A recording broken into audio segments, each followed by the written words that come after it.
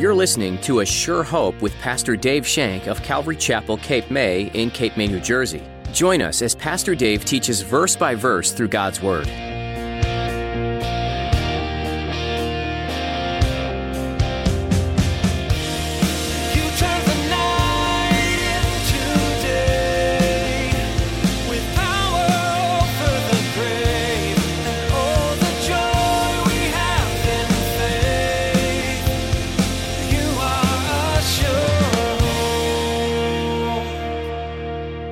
What does Paul say in Corinthians? Your body is the temple of God.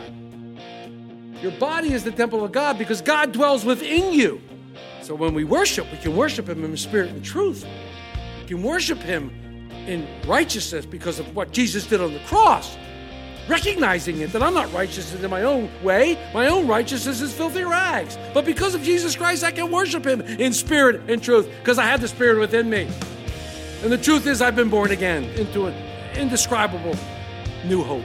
Do you know that your body is a temple? It is. The Bible tells you that when you commit your life to Jesus, He comes and lives in you. That's how much He loves you. Even in your worst moments as a sinner, not only is He with you, but He loves you in that moment. Today, Pastor Dave reminds you of this amazing truth. Now, here's Pastor Dave in the book of 2 Kings chapter 14 as he continues his message, Half-Hearted Commitment.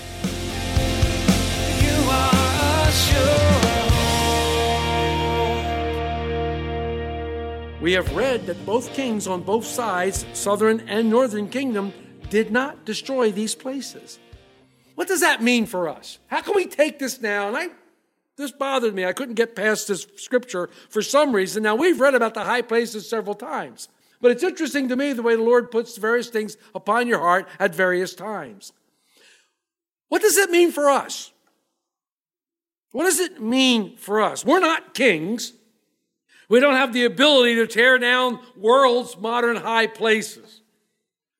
Did God make a point of recording this fault of the kings for no reason at all? I don't think so. I don't think there's anything wasted in God's word. I don't think there's anything wasted. So what can we look about this? We have high places in our hearts. We have set up for ourselves in our hearts things that we worship.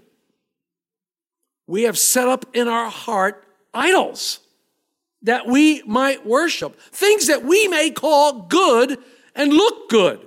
Children, marriages, jobs, careers, etc., etc. We have set those things in our heart and they become high places because they become the object of our worship. Instead of letting God fill our hearts, let God completely take our hearts away, we have half-hearted commitment because we will only give ourselves to God so far. We only come so far to God and then we draw a line. I'm not crossing over this line. I'm only going to give you so much. And I think that's sad.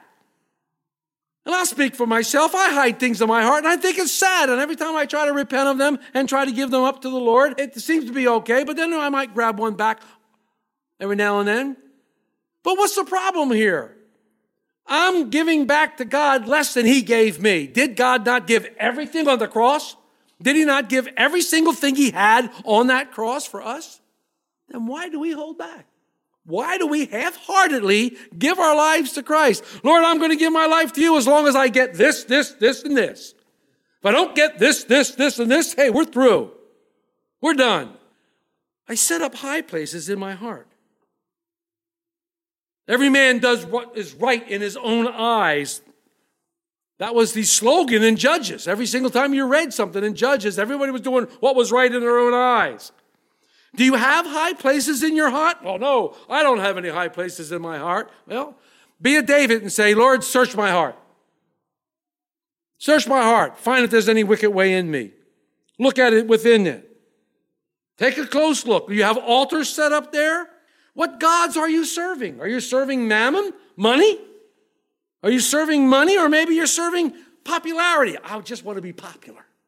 Maybe you're serving that. Maybe there are other things in your life that you do worship alongside of God. I'm not trying to say you're not worshiping God, but you place other things in there. These are high places. In what ways do you worship God that detract from how he wants to be worshiped? Maybe you fall into the vain repetition in your prayer life. You're praying the same thing over and over and over again. It talks against vain repetition. Maybe you present your works to him thinking you're going to get a little bit better advantage. Think you're going to get better? I don't know. But what's interesting to me is this subject came up. Can somebody tell me where this exact subject came up in the Gospel of John? Chapter 4. Who was in chapter 4? Jesus and the woman at the well. Jesus and the woman at the well was in chapter 4. What did she say to Jesus?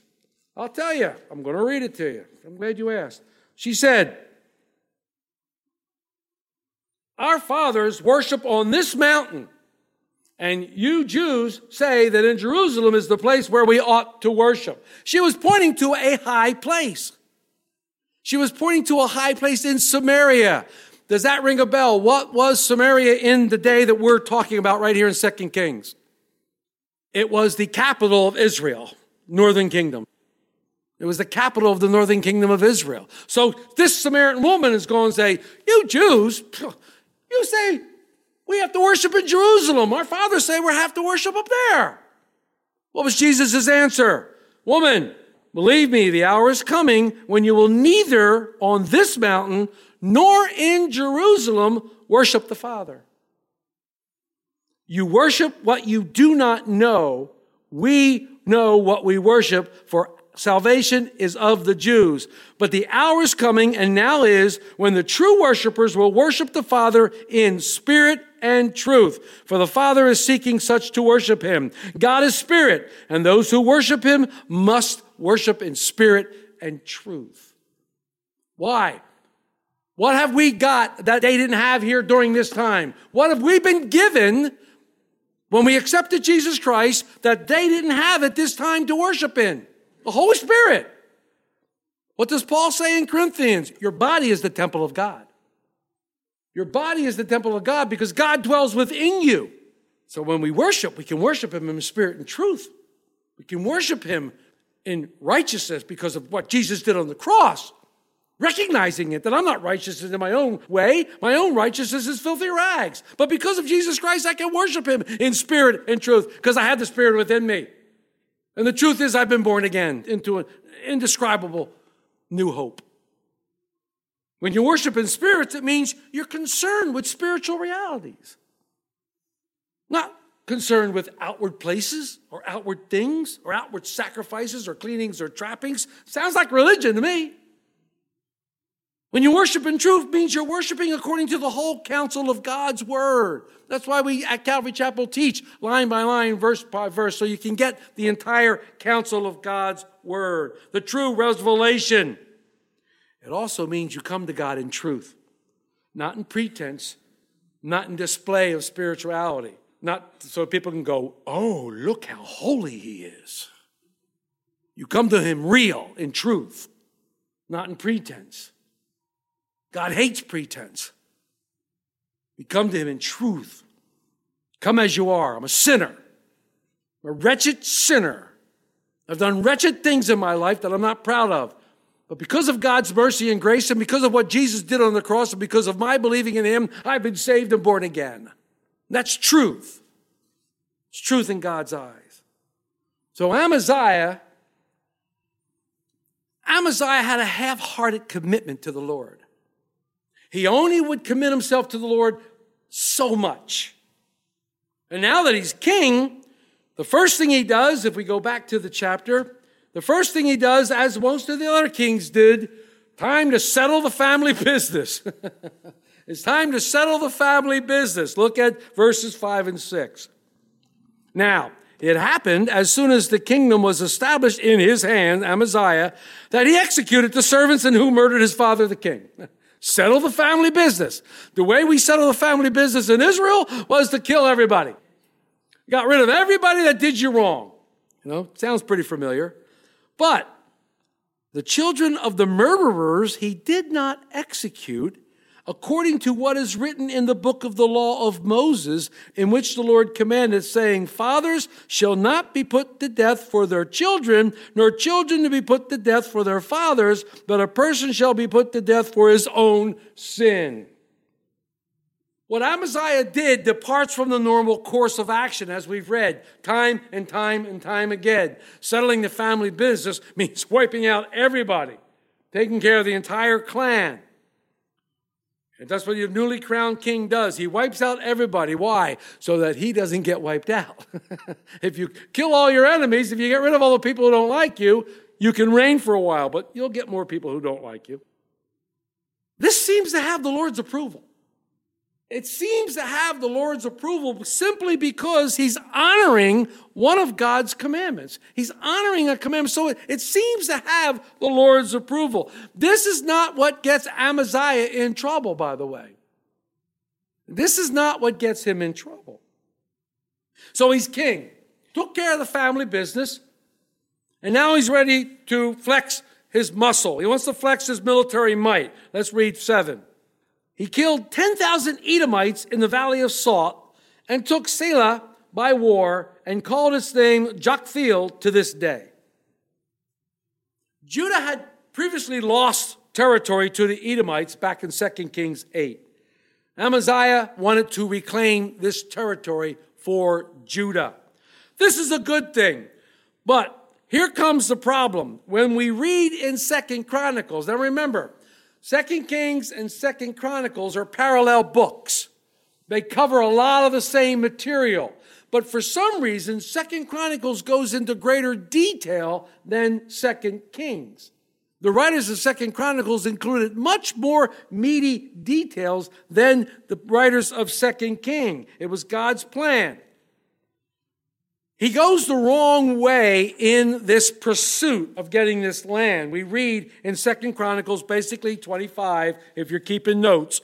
Instead of trusting in the Lord for the victory, he only had 300,000 guys, and he didn't think it was enough.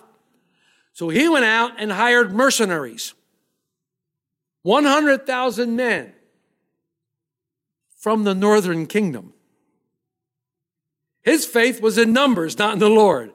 His faith, well, the more I have, if I outnumber them, we'll take care of it. Did he forget about Joshua? Did he forget about all of the others that came up with him who were trusting in the Lord and who had these great... Did he forget about Gideon? Gideon with the 300 middle-aged bald guys who took care of the group. These men were apostates. They were worshiping idols, and he brings them and mixes them in with his army. Can't do that. It wasn't what was supposed to be done.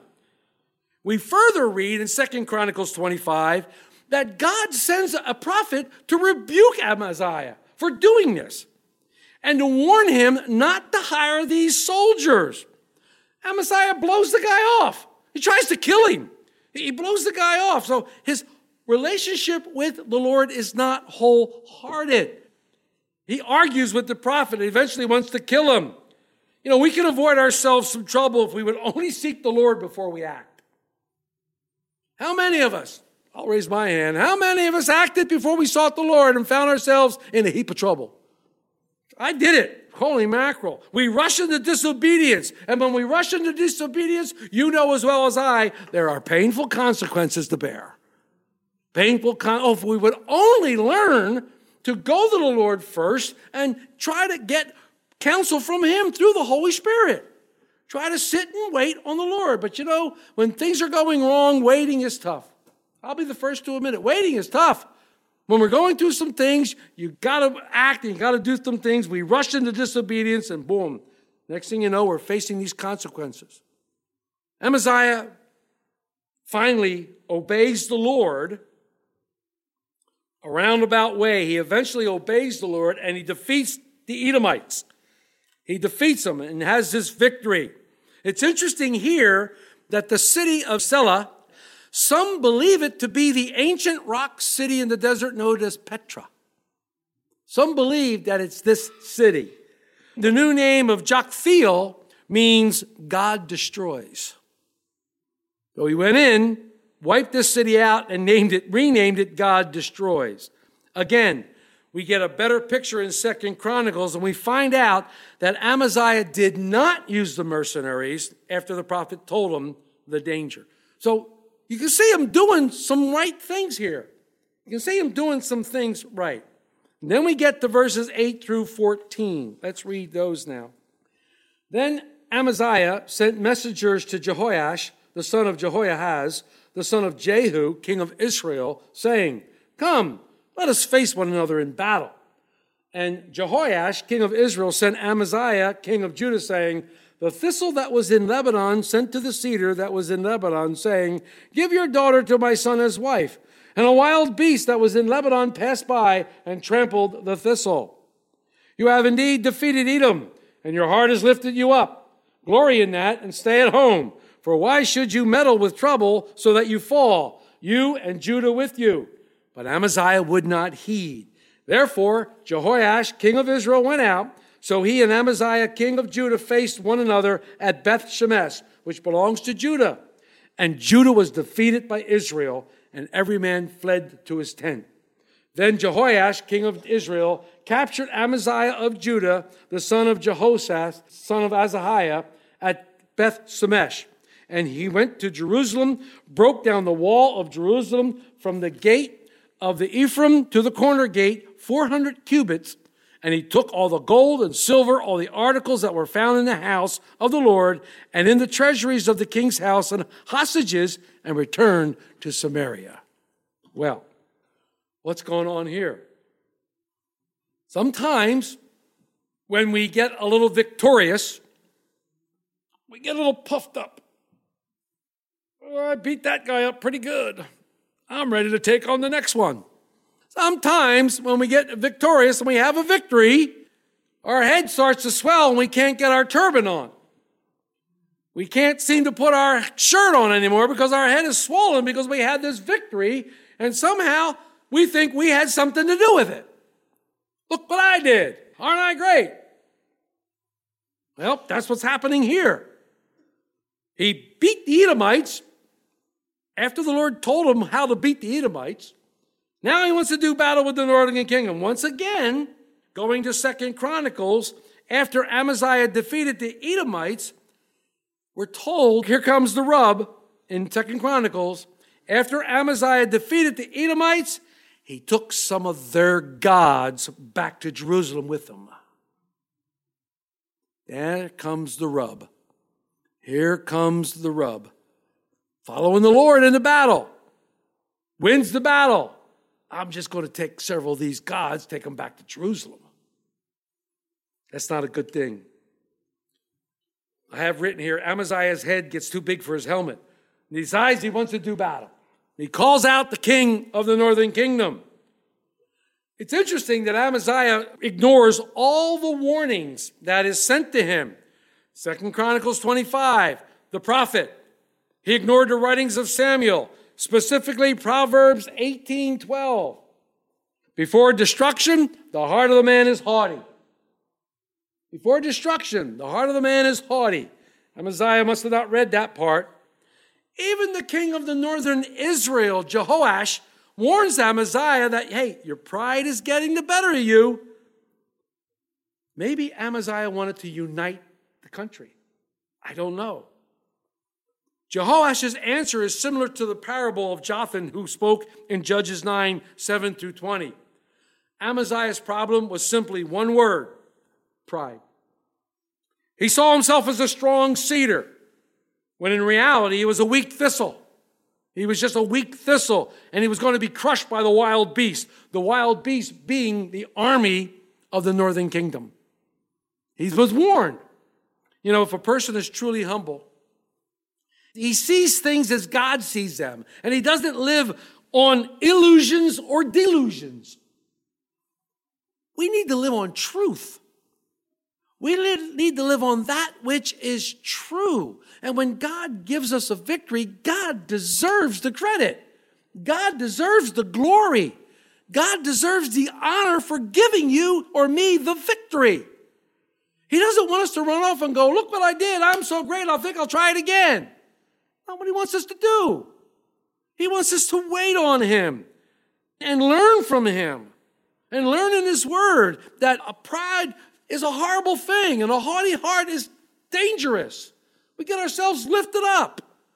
I want Jesus to lift me up. I want God to lift me up. Where it says, if you humble yourself before Him, He will lift you up. He will exalt you in due time. Don't exalt yourself. Pride blinds the mind. It distorts the vision and inflates your ego so much that you can't tell the difference between truth and fiction. In fact, pride can cause you to believe a lie. And it starts to become true for you. And you believe the lie. Dangerous. Amaziah thought of himself much stronger than he really was. But he had been warned.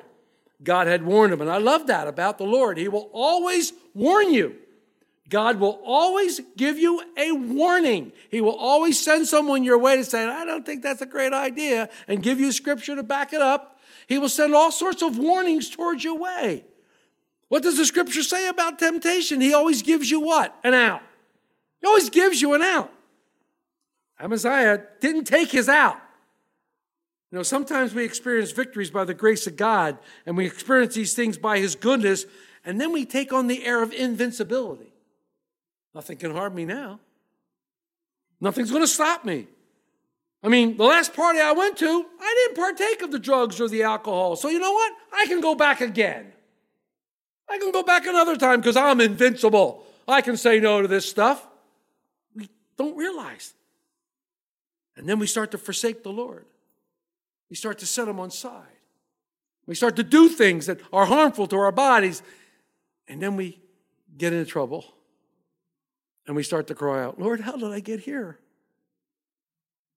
How could you let me go here? And it all of a sudden becomes his fault. Amaziah rejected the warnings of God. He rejected the warnings from the king of the northern kingdom and invades Israel. Pride goes before a fall. He invaded Israel.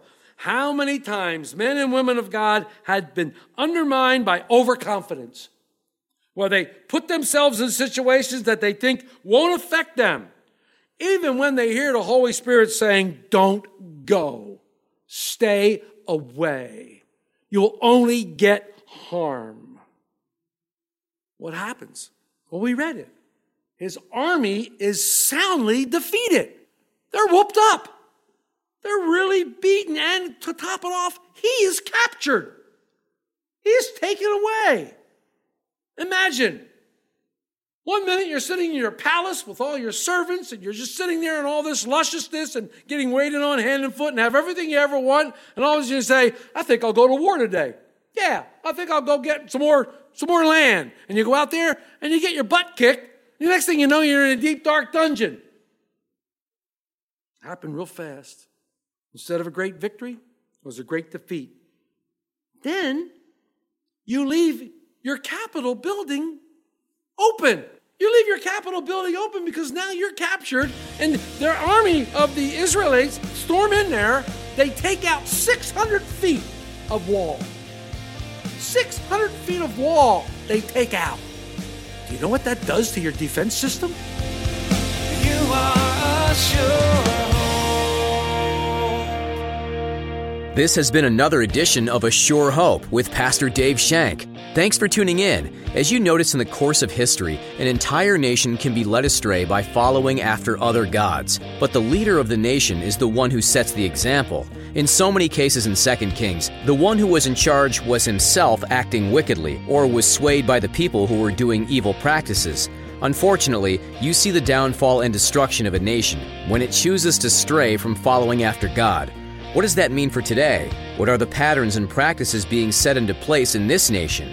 When you refer to history, it doesn't look promising, but that doesn't mean that you have to give in to societal pressures and practices. Your example of standing up against the norms could affect others around you. You never know who's observing and how they might change their own perspective based on your example. If you have any questions about what you heard today, you can reach us at 609-884-5821. Again, that number is 609-884-5821. We encourage you to keep looking to Scripture for answers about all of life's questions. We're so glad you tuned in to A Sure Hope today. If you want to hear this message again or others like it, you'll be able to find them on our website, ASureHopeRadio.com. Don't forget to join us again next time to learn more valuable lessons in 2 Kings right here on A Sure Hope. You've rescued us, we're ready now to stand up on our feet. Born again, we now go out, we set our hope on grace.